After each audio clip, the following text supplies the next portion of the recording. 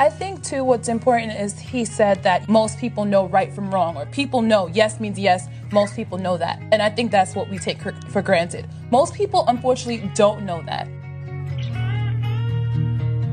This program is made possible by the members and donors to the show. If you'd like to support the work we're doing, please visit the Contribute tab at bestoftheleft.com. Now, welcome to the award-winning Best of the Left podcast with clips today from The David Pakman Show, Full Frontal with Samantha Bee, The Trump Cast, The Majority Report, In Deep with Angie Coiro, The Daily Show, The Young Turks, Edge of Sports with Dave Zirin, and a TED Talk by Clementine Ford. If you did not pay any attention to the news over the Columbus Day weekend, an audio tape in which Donald Trump is having a conversation with TV host Billy Bush has leaked. This is from 2005. In it, Trump is heard using everything from sexually aggressive to lewd language, including comments that sound like he's talking about doing what he wants to women sexually, regardless of what it is that they want based on his celebrity status. Let's listen to just a little bit of the tape. Take a look. You gotta set this up. That is very. You give me the thumbs up. You are. You gotta put the thumbs up.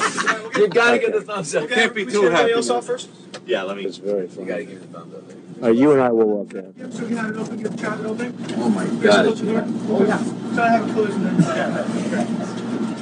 Maybe it's a different one. Better not be the post. No, it's there. Yeah, that's it with the gold. I gotta use some Tic Tacs just in case I start kissing her. You know, I'm automatically attracted to beautiful. I just start kissing them. It's like a magnet. You just like, I don't even wait. And when you're a star, they let you do it.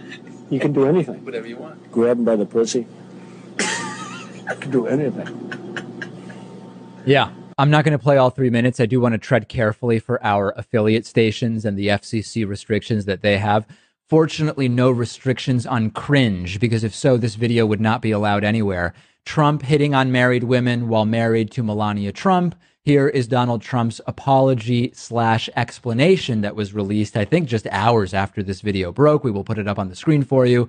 This was locker room banter, a private conversation that took place many years ago.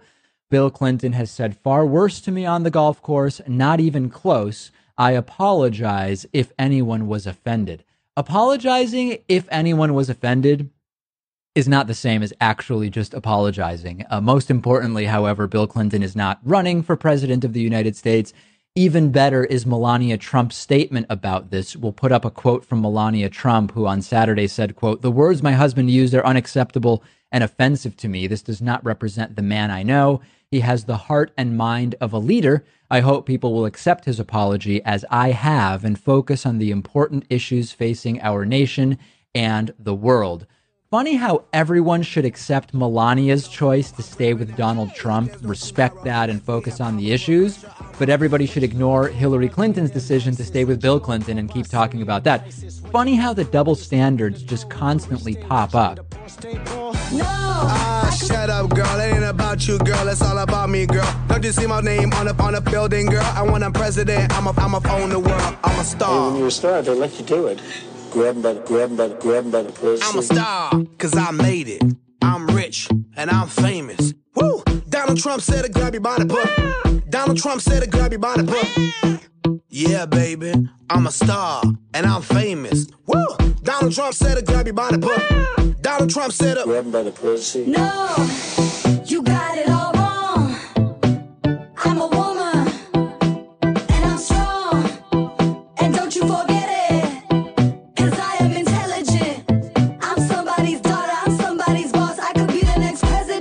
So give it a respect now. As you may know, I'm not just television's only female late night host. I'm also the female mother of 2 female daughters. And like any lady parent, I want my girls to dream big. I want to be a teacher when I grow up. When I grow up, I want to be a gymnastics teacher. And a doctor and artist. A ballerina. I'm going to be in a hip-hop show. Really? Can you get me tickets to Hamilton in like 20 years? Yeah. Girls, you can be anything you want. Girl power. Let's take a closer look at your options in Samantha Bee's #Roar You Go Girl job fair for future women. Lean in. Let's start with, park ranger. You get to be outdoors. Plus, there's those extra vacation days when President Cruz forces another government shutdown. It's a dream job. A federal watchdog report that charts a history of sexual abuse at Grand Canyon National Park. Some of the allegations include one employee taking a picture up the skirt of another employee. Male park employees accused of propositioning female coworkers for sex, touching them inappropriately, or making lewd comments. Fellas, don't get greedy. You've already got one majestic crevice to explore at work. Now, according to the report, women who refused sexual advances might have had their food withheld or find cans of fecal matter left outside their tent. She wouldn't sleep with me before. Maybe the gift of my poop will charm her out of her cargo shorts. And speaking of big metal cans full of poop, cruise ships. Wow, what a fun place to work, unless you need birth control. Oh, go Jezebel. Now, according to the MaxiPad of record, Norwegian Cruise Lines has told employees that they'll no longer have access to emergency contraceptives unless they've been raped. If this sounds familiar, it's because it was a plot line on the non-consensual Love Boat. But let's back up to the part where people are getting raped on ships. Is that normal? We talked to some actual former cruise line employees who asked that we disguise their voice and appearance, something they probably wish they could have disguised on board the ship. It's the most sexual harassment I've ever seen in any workplace. Whenever we did report sexual harassment to our superiors, they would either laugh at us, ignore us, or say, well, what do you expect? You're on a cruise ship. This is what happens. I never felt safe in crew areas. Never. One night, a crew member grabbed me and would not let me go until I made out with him. And his superior told me, oh, don't worry. His wife knows he cheats on her, as though that were the problem. Cruise ships are like, oh, I'm going to get paid and go see the world. This is great. And then inside it's like Rape Town, USA. It's like they always say, if this ship's a rockin', it's probably due to the sexual assault that's occurring on board. Okay, you know what? This is going great. How about a job in the city? Oh, hey, comedy! That's my career. Oh, gosh. You know how people are always like, I wonder why there aren't more female comedians. Maybe it's because every time a woman opens her mouth to tell a joke, someone tries to put their dick in it. It's not a lot of guys. Hashtag not all men. Hashtag please don't leave me meme messages. It's just a few guys getting away with harassment and assault over and over and over again. There are women that I know that will go into an improv scene as a scientist and then a guy will grab their boobs for no reason whatsoever. So in the real world, you wouldn't meet a scientist and then honk her boobs.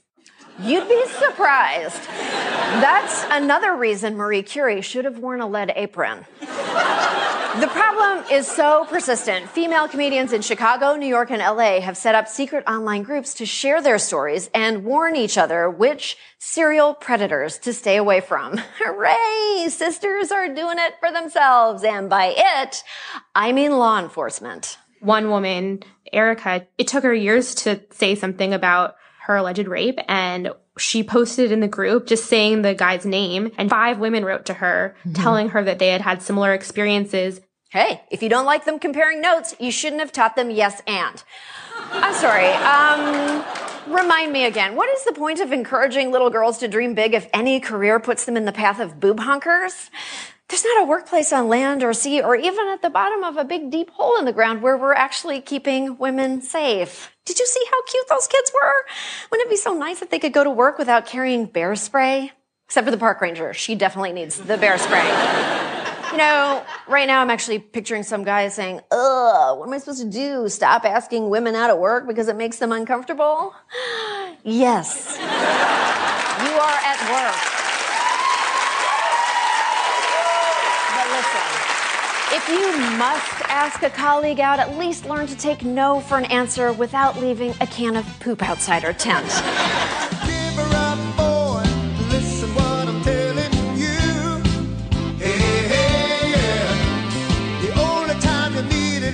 she's got nothing else to do. Because time after time, and you know it's true, in front of all of your friends, she's made a fool of you. But you keep going back, cause you can't take no for an answer. Now listen to me, boy, even though I'm just your friend. The one thing that really bugs me is when I hear the reaction to what Trump did, that, oh, men do that. Men are like that.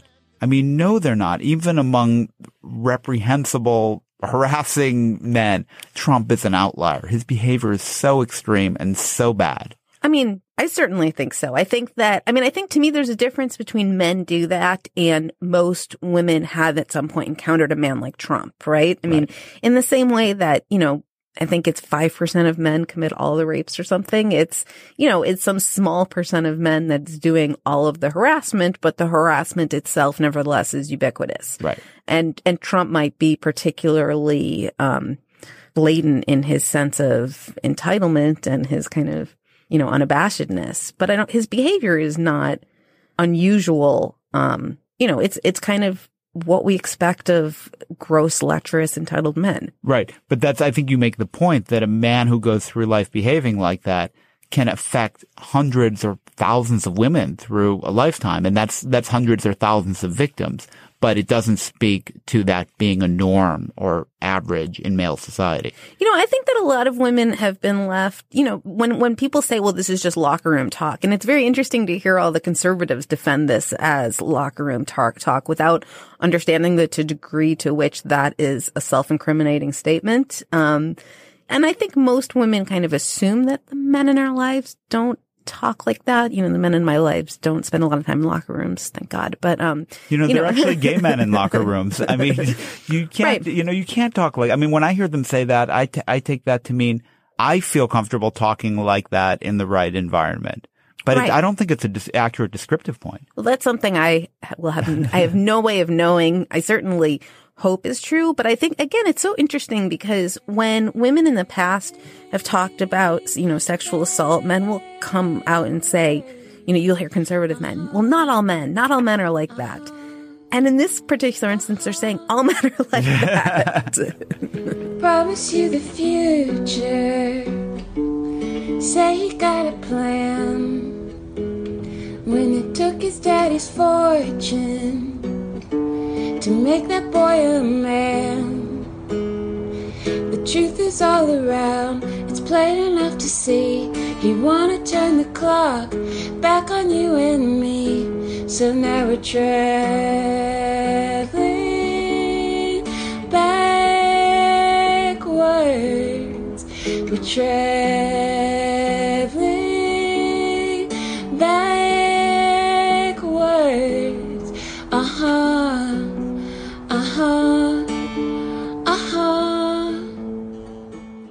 Meanwhile, you have all these examples. I don't know how many I just listed off in this piece, in this timeline. And there's probably more now. But dozen? Is it a dozen that I list off? 1, 2, 3, 4, 5, 6, 7, 8, 9. I don't know. Examples of Trump either kissing, groping, grabbing, walking in on 5 naked teenagers purposely, all of which without his consent. And what you folks don't realize is the problem here is that you're so uptight about this notion of consent. Allow Rush Limbaugh, the intellectual pillar, really, the longtime leader of the conservative movement, to explain.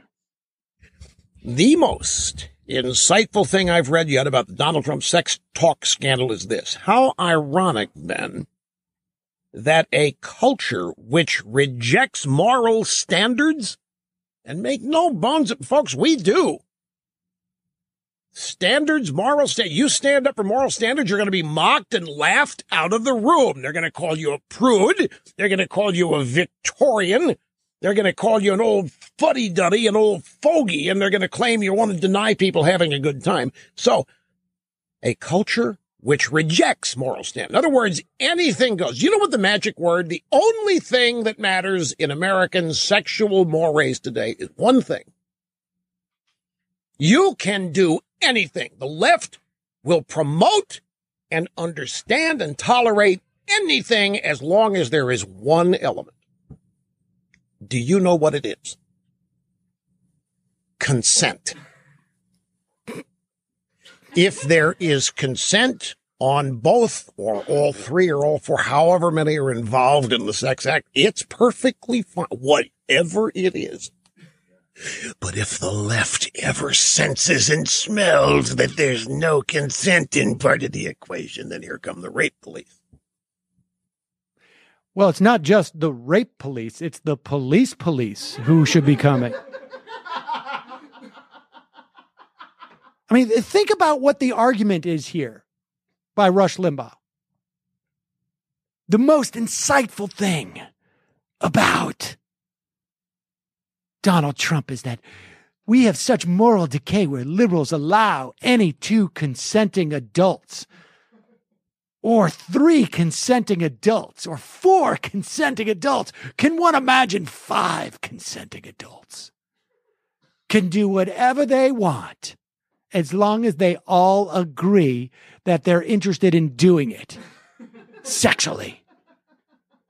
But if there's just one person, or one person who's not legally allowed to give their consent, who's involved, ooh, call the police.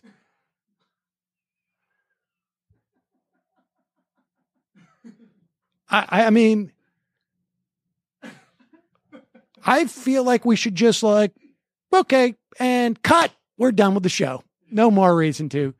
You've actually got Rush Limbaugh now bemoaning the fact that we live in a society where all you need to do if you want to have sex is just agree with 2 adults, as opposed to the way it used to be, where all you needed was 1 consenting adult. My friends. But no, we're so picky where it has to be consent from everybody involved. What is the one thing now? You can do whatever you like. 2 adults meet each other at a bar. They choose to go home together. They do whatever's disgusting. But then all of a sudden, consent. I mean, it's just... Maybe the lady goes, ooh, I don't want this. That's against my will and choice. All of a sudden, the left is all concerned about sexual mores. Wait, I don't want to be physically dragged into an alley and assaulted. Oh, all of a sudden, the left has gotten morals.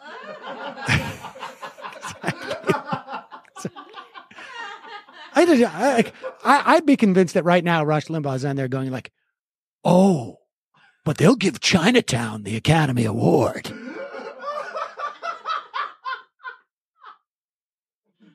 Chinatown was a great movie, right? Amazing Nicholson performance. I gotta believe that even Limbaugh's audience is going like, wait, what? Are we supposed to be now pro just one person consenting to a sexual act? It's nuts. Can literally do anything. And all of a sudden. What are you doing? You don't even know this woman. She's a fine young thing. She don't need grooming. She's a human being. She's got a brain and remembers everything you say, which reminds me, hi, sorry to talk about you. Anyway, Jab, we got things to do. Women? No, that's what I'm trying to say. Let's let this out to the right extent. This guy wants you, but only with your consent. Only with your consent. Only with your consent. Only with your consent. pretty amazing. I just got handed this card, and we were talking about what rape culture is and whether it truly exists. And this is worth going into in detail. I am a woman, says our audience member, who went through the same thing as Emily Doe. When I attended a party, I drank too much. Perhaps some pills were put in my drink. I lost control of my body. This man took me out of the building and raped me. I said no many times. He didn't care. I kept it quiet. It still hurts. I know that keeping it quiet was best. I wish Emily's rape would have been validated and Turner would have been sentenced, and presumably sentenced properly. He did get sentenced. That opens up the question of rape culture, what it is, and whether it's provably extant, Imani.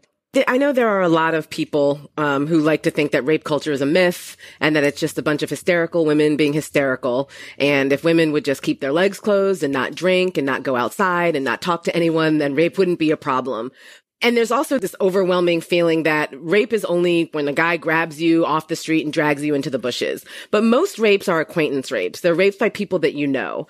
It becomes difficult for women who are friends with someone who rapes them to try and figure out how to negotiate that. And it also becomes difficult it shouldn't be difficult, but for some reason it seems to be difficult for parents to teach their children, their boys, and some women, but most rape is perpetrated by men, what consent means, what bodily autonomy means, what it means to touch someone when that's not wanted.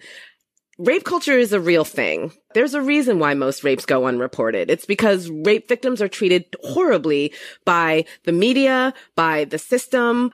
They are dragged through the mud. Their lives are opened up for examination, everything from how much they were drinking to how many people they'd slept with before to whether or not they initially agreed to the sexual encounter and it then turned into rape, whether it's even possible to rape a drunk person.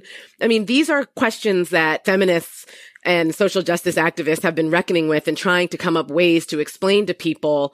You can't touch people without asking them. You can't touch people without their consent. You certainly cannot penetrate someone without their consent. Even if they're drunk, even if you're both drunk, you can't have sex with drunk people and think that that's okay.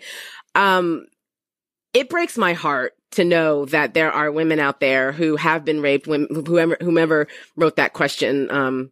That breaks my heart because the fact that she felt it necessary to say it was best for me to not report it. There are a lot of people who seem to think that rape victims are required to report their rapists, because if they don't, then what if that person goes out and rapes somebody else? Well, a rape victim needs to care for herself first. They need to be concerned about their own trauma, their own mental state. And yes, it would be wonderful if every rape victim felt like they could come forward and try to stop it from happening to someone else. But then again, that person is opening themselves up to a lot of harsh treatment. And why would you want to do that? You've already gone through one of the worst things you'll ever go through in your entire life. The last thing you want to do is to have that triggered again and again and again as you go through a legal process that is ultimately not going to treat you fairly. Well, what about Sajid's point that the accused has the right to confront and ask all kinds of questions of the purported victim? Absolutely. I agree. They have the right to ask certain questions. And I can't remember the case, and I'm sure that you will remember, but it used to be that you could ask questions about previous sexual encounters. And now the law is actually very regimented in terms of what you can and can't ask about, especially in terms of prior sexual behaviors or experiences, things like that. It's very limited. There have been protections that have been imposed to limit that type of muckraking, essentially. Right. And I think that I think rape culture comes into play even in the types of questions that victims are asked on the stand. It seems to me the way that victims are treated, or alleged victims are treated on the stand, is also very much a product of rape culture. I remember there was a YouTube video that was circulating several years ago of it was like a 4-year-old boy and a 4-year-old girl. And the 4-year-old boy just really wanted to hug the 4-year-old girl. And he kept hugging her and the 4-year-old girl just kept pushing him away. And he kept hugging her and she kept pushing him away. And people were like, oh, that's so cute. This 4-year-old, they just want to hug. That's not cute. That's teaching from a young age that it's okay for a 4-year-old boy to continue to persist to want to hug a girl, even though she doesn't want it. And so it's sort of rejiggering one's thinking about something as simple as a hug between two preschoolers that can have severe consequences for how that child grows up and how that girl grows up, knowing that, I can tell this young kid that I don't want to hug him and it doesn't matter because he's going to hug me anyway because he's a boy and he feels entitled. Red holes in my shirt, there's mud on my shoes, there's sun on my skin, not any brand new. We shouted the cards, we hollered the moon, just a matter of time, don't you get it? We are the kids that you never can kill, you never can kill.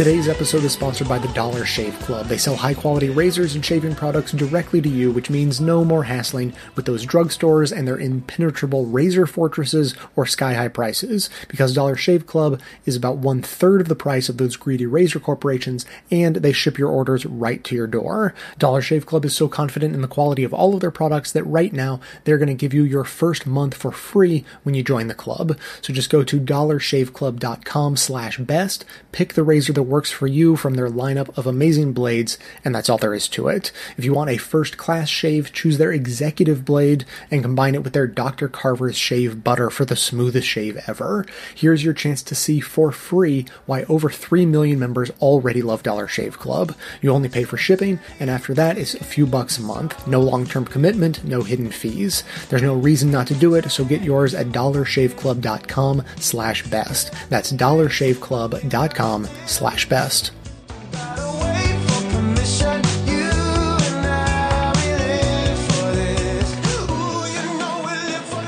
But here's the genius of the Trump campaign, and this is what really pissed me off this weekend. He gets caught on the tape boasting about sexual assault, and then they manage to spin it as something much different. This was locker room talk. That's what is said in a locker room. He was just talking about it with the boys amongst the bus, like the locker room. Two things about that locker room excuse. First, they're conflating sex talk and sexual assault talk, all right? Trying to make Trump's comments sound normal is not something that they're achieving, because I'm sorry, that is not normal. There is a big difference between saying dirty words and glorifying non-consensual sexual contact. Not every guy has these conversations. No, that's a crime. That's a crime. There is a big difference. People are like, oh, come on, guys talk dirty. Yeah, guys talk dirty, but guys are not all having conversations about sexual assault. It feels like more people are focused on, he said pussy. It's not about that. It's about him saying he forces himself on women. You tell me what's worse. A guy who says, last night I dined with a lovely lady, and immediately afterwards I escorted her back to her residence and proceeded to caress her genitals despite her lack of invitation. Or is this one worse? Oh man, last night I was rolling with this bad bitch and I was like, yo, you gonna let me smash that ass? And she said no, and I was like, okay, no pussy for me. Which one is worse? Which one is worse? Now don't get me wrong. Neither of them is ideal, but one of them is crude and the other is against the law. There's a big difference. It's not just, locker room talk. No, it's not just locker room talk. Oh, and by the way, Trump can try to excuse his behavior by calling it locker room talk. But you realize he wasn't in a locker room. He was at a TV interview. If you conduct locker room talk everywhere, it's not the locker room, it's you, motherfucker. It's you. It's that locker room talk that's saying everywhere. Though on the campaign trail, the papers paint me like a clown. Still only see a crowd who wanna fit me for a crown. I point out all my enemies just so my fans bring them down. Isn't anybody going to stop me? I don't want this job. I don't want this job. My God, can't you tell I'm unwell?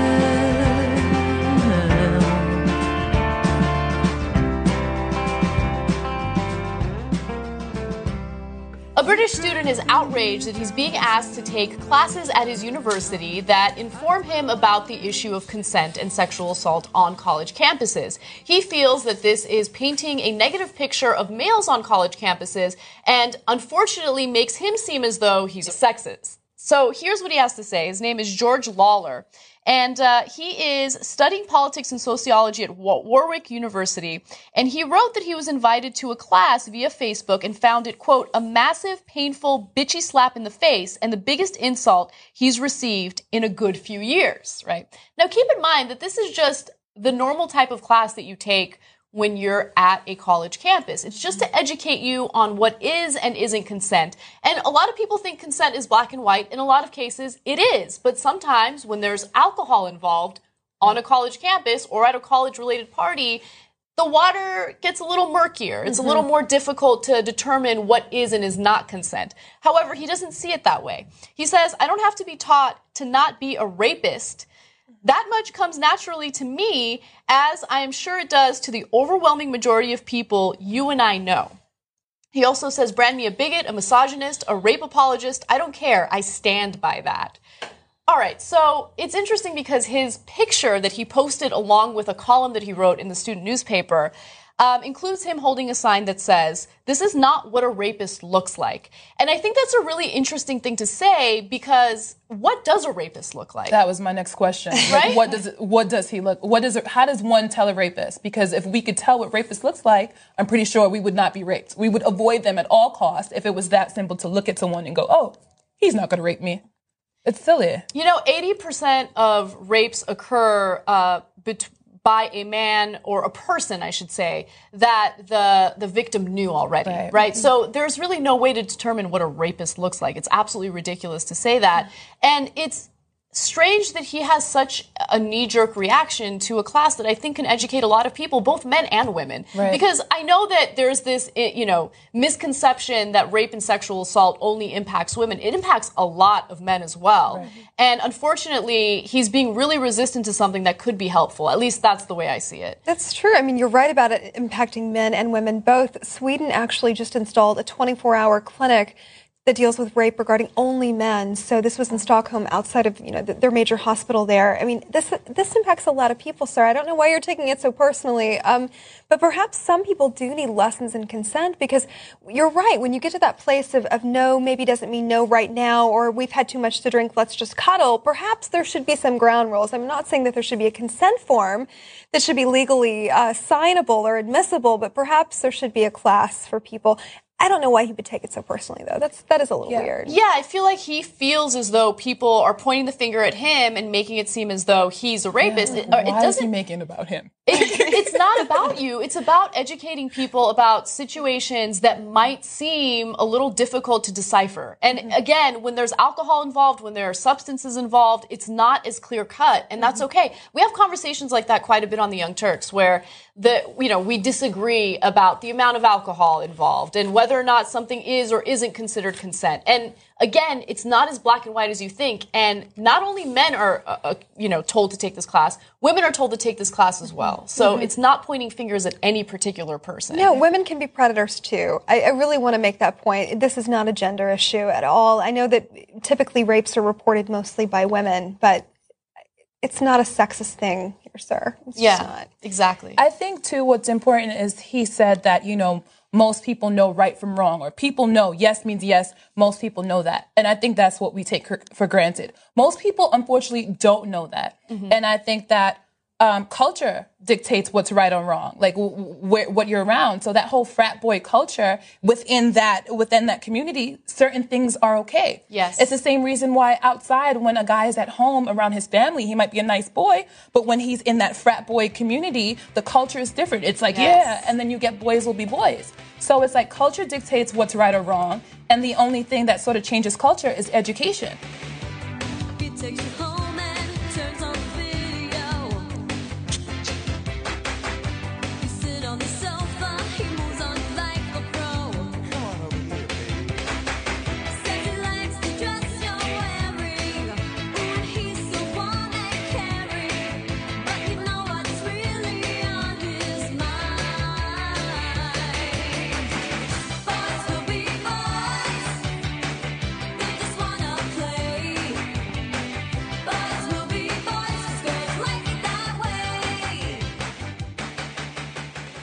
So look, I, like DeAndre Levy, have spent my share of time in locker rooms. And while I understand the desire to brand Donald Trump as a uniquely misogynistic liar, I cannot say that his comments are alien to a locker room. If only the sole alleged rapist to emerge from a locker room in this country was Donald Trump, the world would be a much better and safer place. But that's just not the truth.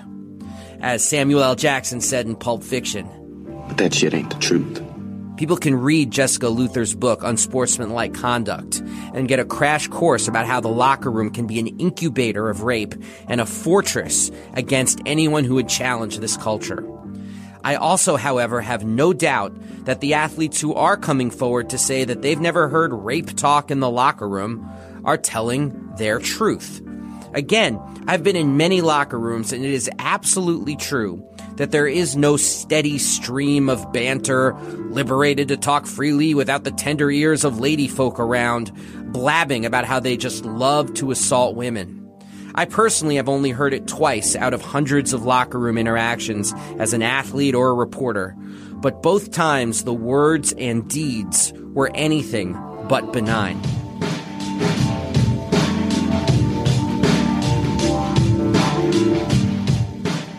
The first time was in high school. There was an upperclassman, let's call him Brett, and he was next to me bragging to a friend about how he, if at the right party and in the right scenario, quote, could grab any tits without even talking and make any woman have sex with him. He then told a story in gross detail about the previous Saturday night when, quote, my hands were all over her body and it was over. And he topped it all off by quoting a rap song, and I still remember what song. It was by a group called Nice and Smooth, of all people, where Greg Nice says, sex, sex, sex is the lega law when a guy gets a girl behind the bedroom door. Look, I was a teenage silent bystander to all of this. I stood there 3 inches away from this discussion, and I said absolutely nothing. I'd like to say I was concerned that I'd be beat up or pushed into a locker, or that I was worried about getting suspended if I got in a big fight or something, but that would be bullshit. The truth was, I thought I'd look like a loser if I said anything. I was Billy Bush. I didn't know what rape culture or being a passive bystander meant. I knew I left the locker room, though, feeling like shit, embarrassed to face my big sister that evening. And yes, I know, I'm also sick of politicians who are saying that they're upset with Donald Trump's words because they have a sister or a mother, as if you can't just be upset about it because you're a human being, and he's talking about assaulting other human beings. But again, I'm just being honest. I was a teenage kid who looked up to my big sister, and the thought of facing her, having not said a word, was kind of harrowing. Now, that same student, Brett, was accused of rape as a senior. His parents had some sway, and the choice was to kick him out of school quietly and not involve the police. But that's not where the story ends. A couple years later, I was at a friend's house who went to high school with Brett, the new high school, and he had his senior yearbook. And I was thumbing through it, not even thinking about Brett, and I came across his senior page where you have your picture and you get to have some sort of famous quote. And he actually chose a quote that was more rap lyrics about rape. It was all a big joke to him. And it's at this point where I should feel obliged to say that this person was white, wealthy, and entitled. And he loved rape lyrics in rap songs because they made him feel empowered. Empowered enough to brag about sexual assault in a locker room, and bold enough to make people like myself feel quiet. The second time was also in high school. I had a very peaceful, hippie, vegetarian basketball coach, great guy named Coach Dan. And once he came into the locker room and told us to get our clothes on because one of the girls' team coaches, Coach Deb, was about to come in and say a few words. Now, Coach Deb was somebody who'd been coaching for decades. She was tough as hell. But, of course, she was the girls' coach. So we all groaned and reached for our pants, except for one teammate I'll call Tim. Tim saw this as a moment for humor, and he said, let's keep our pants off because then we can rape her. I wish I could tell you whether laughter followed, but we didn't even get the chance to react because Coach Dan backhanded Tim across the face, making the loud kind of smack, which just shocks a whole room. Seeing a coach or adult authority figure hit a teenager, even a huge one like Tim, was shocking enough. Seeing Hippie Dan do it was unreal. We all stood there either stunned or shaking. Coach Dan finally spoke and broke the silence and said, I'm sorry, but there's some things you don't joke about. He then walked out of the locker room and practice was done. The incident was never mentioned. But Dan lost his joy for the job, Tim became sullen in practice, and that was the first and last locker room rape joke of the season. I'm not writing about that last interaction positively. To be perfectly clear, using violence to teach a teenage kid that rape is wrong seems like you're then caught in the same cycle of toxic masculinity that produces rape and rape culture in the first place. But even though I disagree with what Coach Dan did, he wasn't a passive bystander. And I never heard about Tim being accused of assault. One wonders if someone had intervened with Brett, if a woman or women could have been spared his predations. One wonders if someone had smacked a teenage Donald Trump, if women could have been spared the decades of degradation he has so willingly projected both in his public and personal life. It is because of people like Donald Trump that a locker room can become an incubator of rape culture and a fortress against anyone who would challenge it from the outside. Inside the locker room, all athletes need to pledge that this will not fly. No one, well, maybe almost no one, needs to be smacked. But the predators need to be confronted and removed. Don't be a rape culture bystander. Just be clear that, quote unquote, pulling a Trump will not be tolerated. And say loudly and proudly, not in my locker room.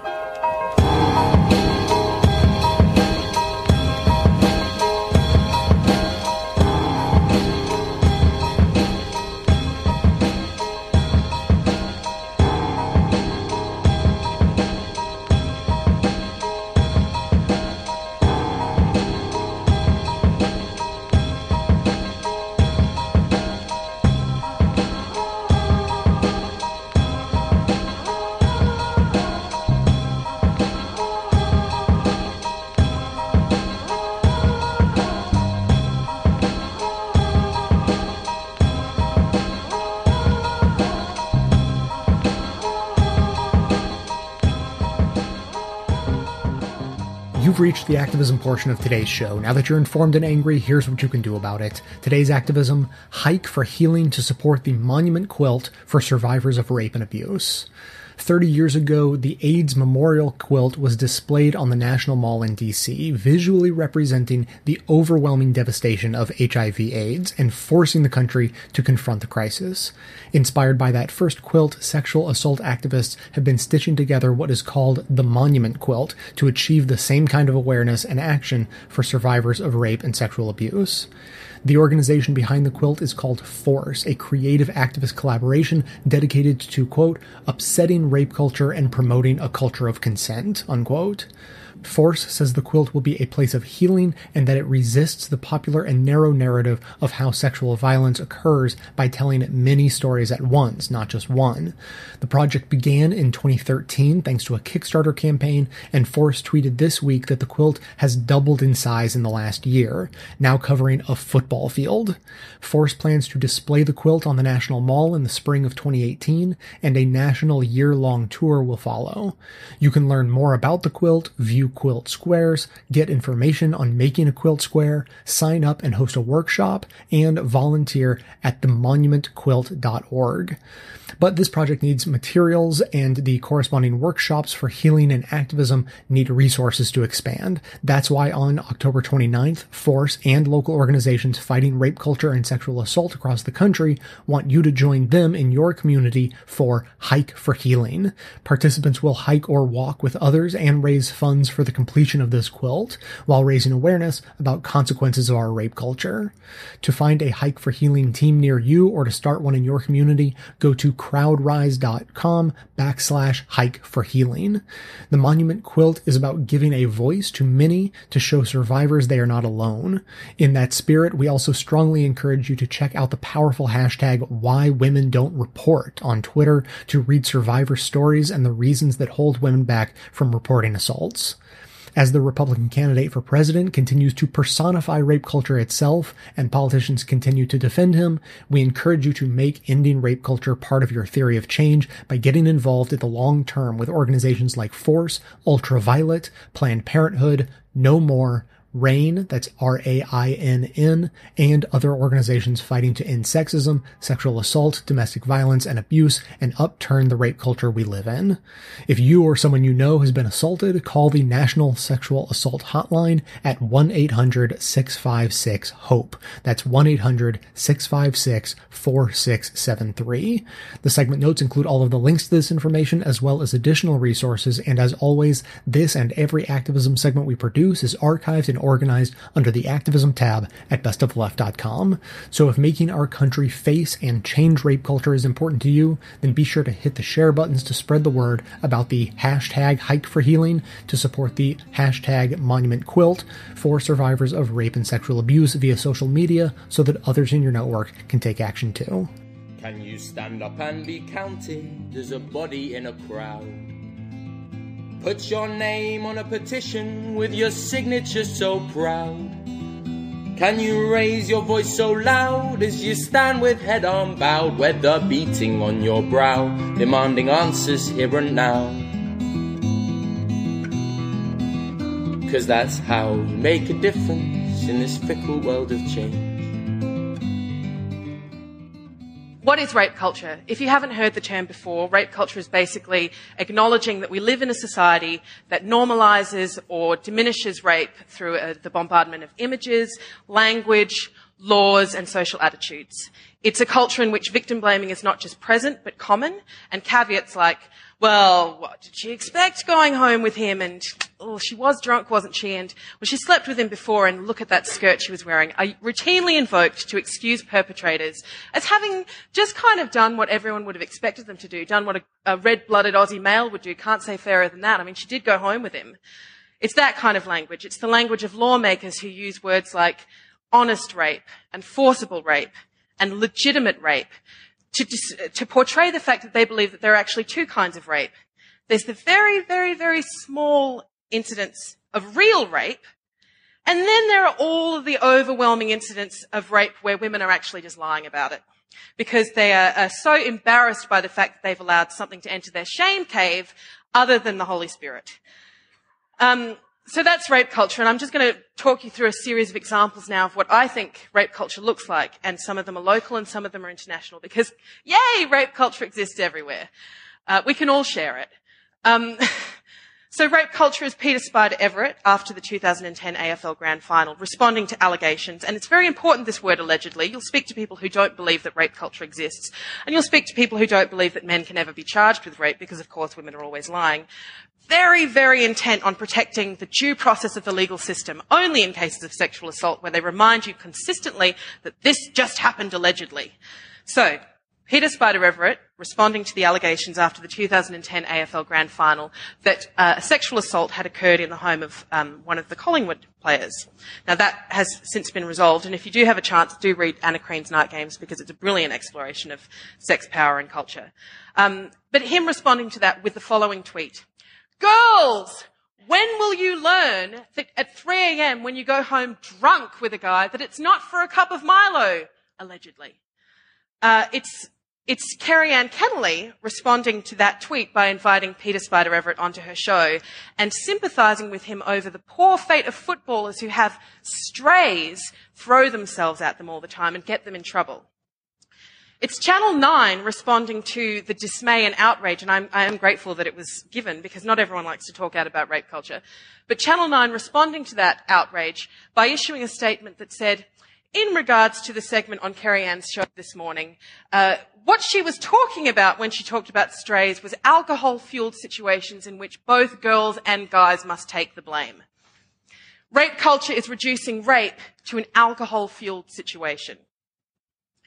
Rape culture is Channel 9 responding to these things with such dismissive tones that it reinforces to people that it's an alcohol-fueled situation and not an actual assault on their bodies. Looking further abroad, rape culture is Daniel Tosh, who's a comedian standing in front of a live audience and responding to a woman who'd taken umbrage at one of his jokes about rape by saying, wouldn't it be funny if like 5 guys just came down and raped this woman right now? Wouldn't that be hilarious? Rape culture is also his comedy mates then defending him, because comedy is sacred and women's bodies aren't. Rape culture is raising boys in an environment and a society that teaches them that they have an entitlement to women's bodies. And that is how things like Steubenville, Ohio happens. That's how things like the Roastbusters in Auckland happens, where boys think that it is so much their right to treat a woman's body as they please, that not only will they do it in front of all of their friends, rape an unconscious woman repeatedly, but they'll film it. They'll actually document the evidence and put it on the internet for everyone to see what a big man they are. In Auckland, it's the police not doing anything about it for years, even though they knew about it because they said we couldn't do anything about it. Rape culture is reinforcing to young girls that they don't have the right to feel safe. Rape culture is people telling women that protecting themselves from rape is like property theft. That, it's not that I believe that rape is okay, but, if you're going to leave your car parked on a street with the keys in the ignition and walk away, can you really expect that someone's not going to come along and steal it? And I say to that the two things that I think when I think, of people calling property theft into account for this is that, one, my vagina isn't a car. And if it was, I would have saved a lot more money in taxis over the years, and then I'd be able to fix its brake pads. But secondly, we're not disembodied from our bodies. Our vaginas aren't cars that we can walk away from and leave. The only way that analogy works is if I'm sitting in the car and you come and you open the car and you drag me out of it and you steal my fucking car. Your vagina is not a vehicle. But this is what rape culture looks like. Rape culture is pretending that rape culture doesn't exist. It's people preferring to believe that the women in their lives are potential victims rather than accepting that the men in their lives are potential predators. Because people like to talk about rapists as being evil monsters who lurk in the streets and shadows, and we, the women, have to protect ourselves against them. I'm not saying that rape is good, girls. I'm just saying, can't you just learn to take care of yourselves? Girls, when will you learn that the world is full of evil monsters and you have to protect yourselves?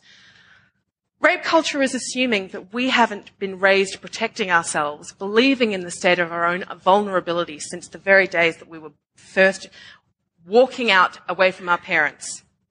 And on that note, actually, in the evil monsters, rape culture denies the reality of rape, that most of it doesn't happen on the streets. Most of it happens in the home. It's done to us by men we know, men we love, men we may even be related to. That's what rape culture looks like. And so that's a very sort of somber kind of view of the world that we live in, but the world that people don't want to talk about because rape, it's not nice. We don't want to talk about it. It's not nice. It's not nice. It's a hemorrhoid removal operation on the television. I was pretty scared coming here to do this talk today because it's quite daunting standing in front of a room full of people and sharing your ideas on things. Had a couple of nervous poos. Sorry. I forgot that women aren't supposed to shit. See, I'm shaking. We all get nervous. But this is the thing, is that standing here in front of people, in front of an audience, anyone doing that, it's scary and it's a good kind of fear. And I want to be liberated by my fear. I don't want to be imprisoned by it. And this is what I think, Paul mentioned a comment before talking about terrorism. I do think it's an act of terrorism to raise girls to believe that the world is not safe for them. Because what it does is it forces us to diminish ourselves. It means that we take up less space than we are entitled to. We live in a world where women are taught they do not have the right to walk down the street at night because they don't have the access to the same space as men. And I think that that's an act of terrorism. And I will not negotiate with terrorists on those terms. So I do not engage people in conversations about why women need to protect themselves or why our vaginas are like cars. I just don't tolerate it. And this is what we all have to start doing. I have a boyfriend, which I know is kind of crazy because as a, obviously radical separatist lesbian feminist, as a lot of my fans on Daily Life call me, I'm not supposed to have a boyfriend, but, I did fashion him out of gingerbread and bring him to life with a black voodoo magic swirling around in my devil's Datsun. But he exists now, and it still counts. And he often says to me, can we just make it through one dinner where you don't talk about rape? To which I reply, can we just make it through one of Earth's rotations around the sun where I can walk on the street with as much right to safety as you just because you have a penis? And actually, statistically speaking, based on what we know about male-on-male violence, he is less likely to be safe on the streets than me. But that's not the way that we talk about violence and safety. It is convenient for people to make women afraid because it keeps us controlled. I understand that rape makes people uncomfortable. A lot of things make me uncomfortable. For example, I am uncomfortable with the fact that millions of girls and women are raped around the world each year, and only a handful of them ever see justice prevail. I'm uncomfortable with the fact that because of the work that I do, I stand in front of an audience like this and I automatically think, which third of this audience has experienced sexual assault or violence or rape? And I'm uncomfortable with the fact that of that proportion of the audience, all of them will have been socialized at some point that you don't talk about these things in polite society. And I'm uncomfortable with the fact that as a white middle-class woman, it's hard for me to talk about rape. But it's even more difficult for a woman of color, a disabled woman, a woman who's a sex worker, a woman who's living in poverty, a woman who doesn't live here. It's harder for those women to talk about something which is already hard for me to discuss. I'm uncomfortable with those facts. I get it. Rape is uncomfortable. But this is why we need to keep talking about it, and we need to keep disrupting people's comfortable lives with it. Because the result of that is that they actually do start to change. In all of the time that I've been writing about rape, in all of the emails that I've gotten from, peeling through the ones that say to me that I'm just jealous because no one wants to rape me because I'm too ugly. Because, of course, the only thing worse than being raped is being considered not pretty enough to be raped. Right, Tracy? In all of that, I also get emails from young girls that inspire me, who tell me that the things that I've written and the things that other women like me have written about rape, bringing this conversation into the national dialogue, have let them realize that they're not responsible for what happened to them. It's made them realize that it's not their fault. But even better than that is the emails I get from men who tell me that something about this conversation that we're having now has changed the way that they view the world. It's made them realize how privileged they are. It's made them realize how much entitlement men generally have to space and safety. And it's made them want to change things for the better. I received an email from a friend of mine the other day, or I say friend, but we went to school together. So, we haven't talked really in 20 years, but we're Facebook friends because that's how people catch up these days.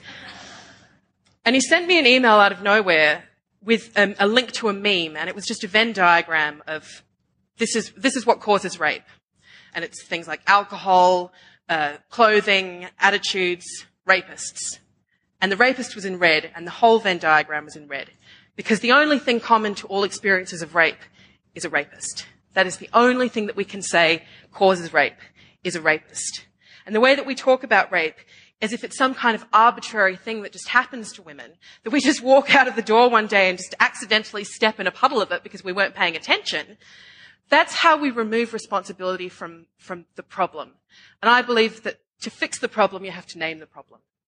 And I was really inspired by that email that he sent me because it showed me that this guy, who I would say is kind of like pretty much your average Australian bloke, he likes sports and he's a pretty good guy. He's kind of like on the middle of the fence politically. He doesn't have to be engaged in these topics because society enables him to not be engaged in them. But he has chosen to become engaged because of the things that he's been reading and because of the things that he's been hearing. And it means that he wants to change the world around him for the better. And I'm really inspired by that. And I think that that's why we need to keep talking about these things, even though it makes people uncomfortable, even though people don't like to think about it, even though they like to pretend that it doesn't exist. Because I would rather people be uncomfortable about rape than be complacent about it.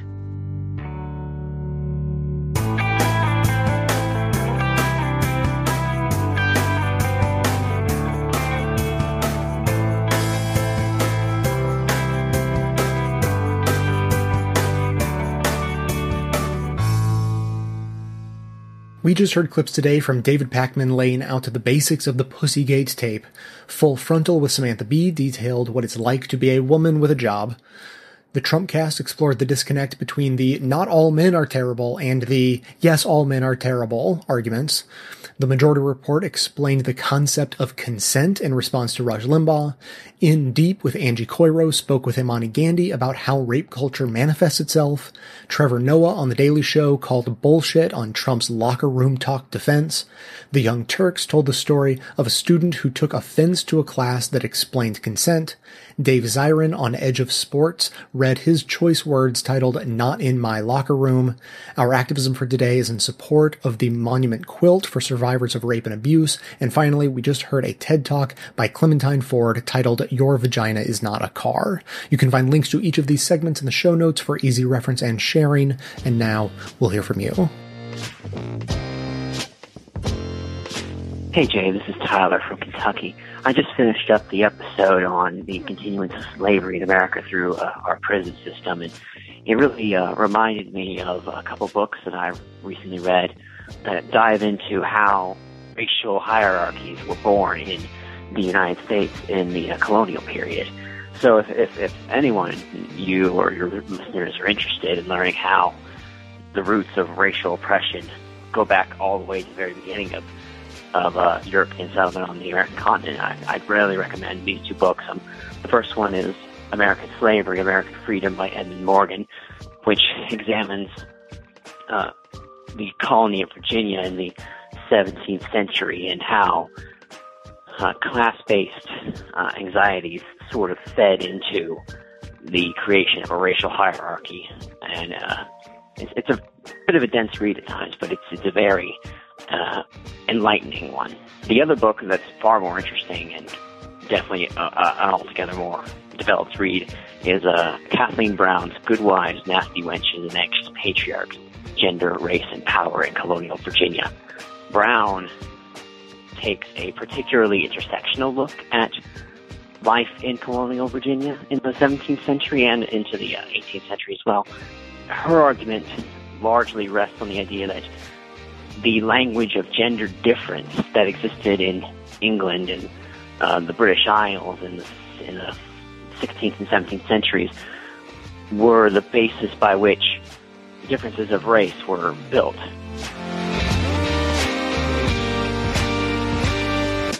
Thanks for listening, everyone. Thanks to the volunteers who helped gather clips to make this show possible. Thanks to Amanda Hoffman for all of her work on our social media outlets and activism segments. And thanks to all those who called into the voicemail line. If you'd like to leave a comment or question of your own to be played on the show, simply record a message at 202-999-3991. And thanks to Tyler, who we just heard in that second voicemail for his book recommendations. And I'm sorry that his voicemail was cut off. That's how it came to me. I didn't edit it or anything, but I think we got the basic gist. So I went and played it anyways. Today, I want to tell you about a documentary I just saw yesterday. It, I think, came out very recently on Netflix. It's a Netflix original called Audrey and Daisy, about two different sort of parallel stories about high school girls who are sexually assaulted and the aftermath of that. So I'm actually just going to play the audio of the trailer for it right here and then talk about it a little bit afterwards. Good morning, Maryville. It's a cold start to the day right now, only 21 degrees.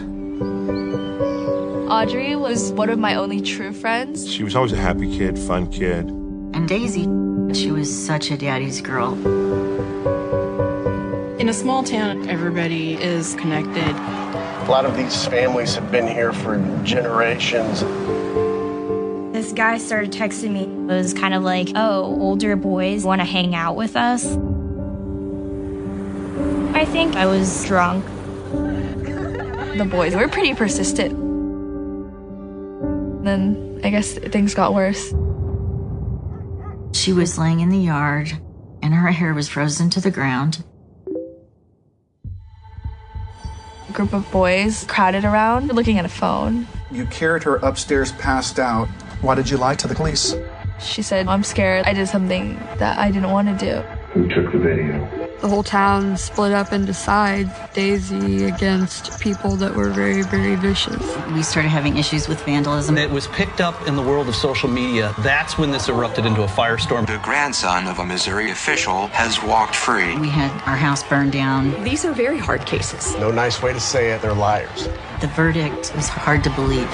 She said, I can't do this anymore.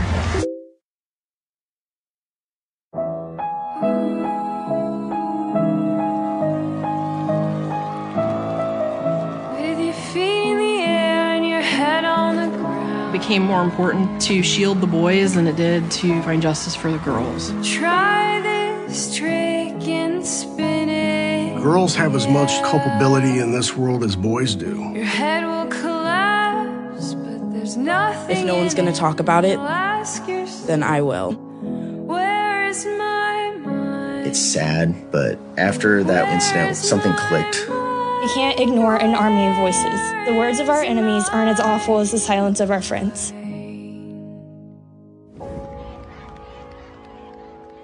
What I like about this film, what I think it does well, is that it gives people many perspectives. It helps teens get maybe an adult perspective on high school. It also helps adults get the teen perspective on high school, which I think is incredibly important for this conversation. It also gets the boy versus girl perspective on high school and sex and assault and everything related. And I think this is incredibly important because I have, vague memories of what it was like to be in high school, but I definitely have adopted the adult perspective, which is like high school. Who gives a shit about high school? All you have to do is survive it, and then you never see 90% of those people ever again. But, a film like this gets you back in that mindset where you are reminded how critical everything feels. How, when you are in that moment, high school is your entire world, and, everything that happens, the stakes are incredibly high. Your perception is your reality, and your perception is that high school is everything. So that's just how the world works. And then really interestingly, the other dichotomy, the boy versus girl or attacker versus, survivor perspective, they follow the individuals and the families who are, who had been attacked, and they get, extended interviews and, talk with them over long periods of time, which is great. But they also manage to interview a couple of guys who were convicted, and as part of their plea deal, they agreed to be interviewed. And so that's valuable. That's a valuable perspective. They, at least one guy, he was asked kind of, what did he learn through this whole process? That he had assaulted a girl and gone through the process and sort of had everything brought to his attention and everything that was bad about it. And he said that his biggest takeaway was that he learned about the gossip between girls in high school. And what he said was, girls care a lot about that. And guys are just sort of more laid back, and, they just don't care that much about what's being said. And so he definitely didn't understand the depth of what he was saying. I think I have a little bit better grasp. He's talking about the patriarchy. He doesn't know why girls care and guys don't, but that's it. One of the strongest through lines of the movie is the pressure put on women and girls to be perfect, to, maintain a reputation. That's never mentioned for the guys. And it's that pressure that they feel that makes that gossip so important, and why for guys, it doesn't have to be as important. So yeah, like I said, just really interesting sort of perspectives coming from various different directions. And this is an issue that we only get through it. We only get past it. We only improve on this through education. We have to get smarter about this stuff, and we have to get smart about it really, really early in life.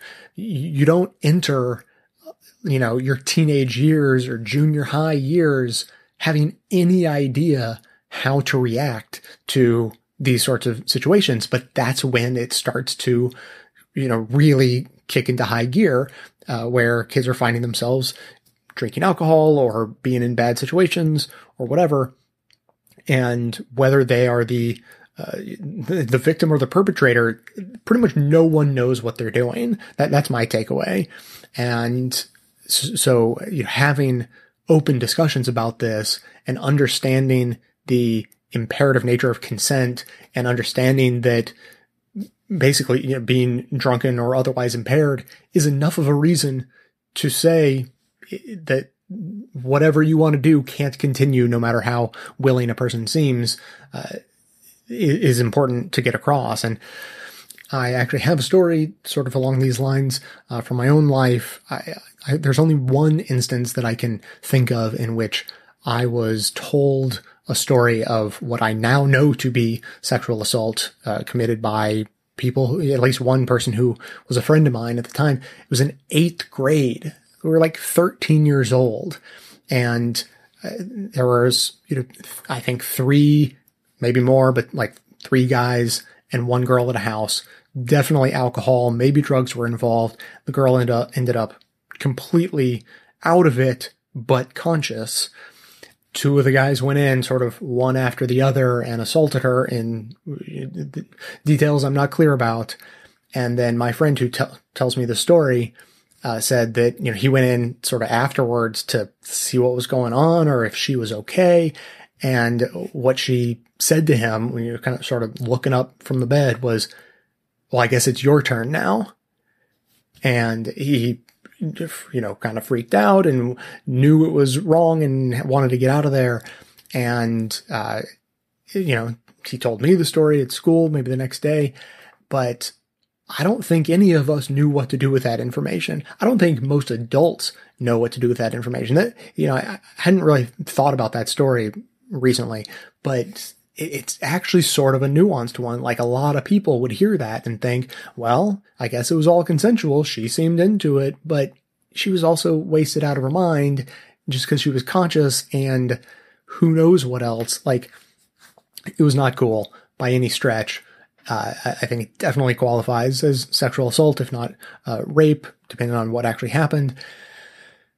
And yet we had no idea what to do with that information. And that's kind of my point, is why either a film like this or any sort of class, as was discussed in the show, like university it's not too late. You should have that class at a university, but you should have that class in 6th grade. When you're having sexual education, that's when you should start that conversation in an age-appropriate way. Consent is so important, and it comes up so quickly in people's lives. Like not every single person's life, but every single person needs to have that lesson taught to them so that they can have that in their head when they are confronted with a real life situation. So whether you are a teen or a parent of a teen or anywhere in between, I definitely recommend Audrey and Daisy. It's on Netflix, or any other resources you can get your hands on to try to get this kind of education into people's heads. It's the only way we're going to work through it. Keep the comments coming in, 202-999-3991. That is going to be it for today. Thanks to everyone for listening. Thanks to those who support the show by becoming a member or making one-time donations, as that is absolutely how the program survives. Of course, everyone can support the show just by telling everyone you know about it and leaving glowing reviews on iTunes and Stitcher. Help us in our mission to aggregate and amplify the best progressive media by joining up with us on Facebook and Twitter and sharing all of the great content we put out there. And for details on the show itself, including links to all of the sources and music used in this and every episode, all that information can always be found in the show notes on the blog. So coming to you from inside the Beltway yet outside the conventional wisdom of Washington, D.C., my name is Jay, and this has been the Best of the Left podcast, coming to you every Tuesday and Friday, thanks entirely to the members and donors to the show from bestoftheleft.com. And it's a crying shame how we get so trained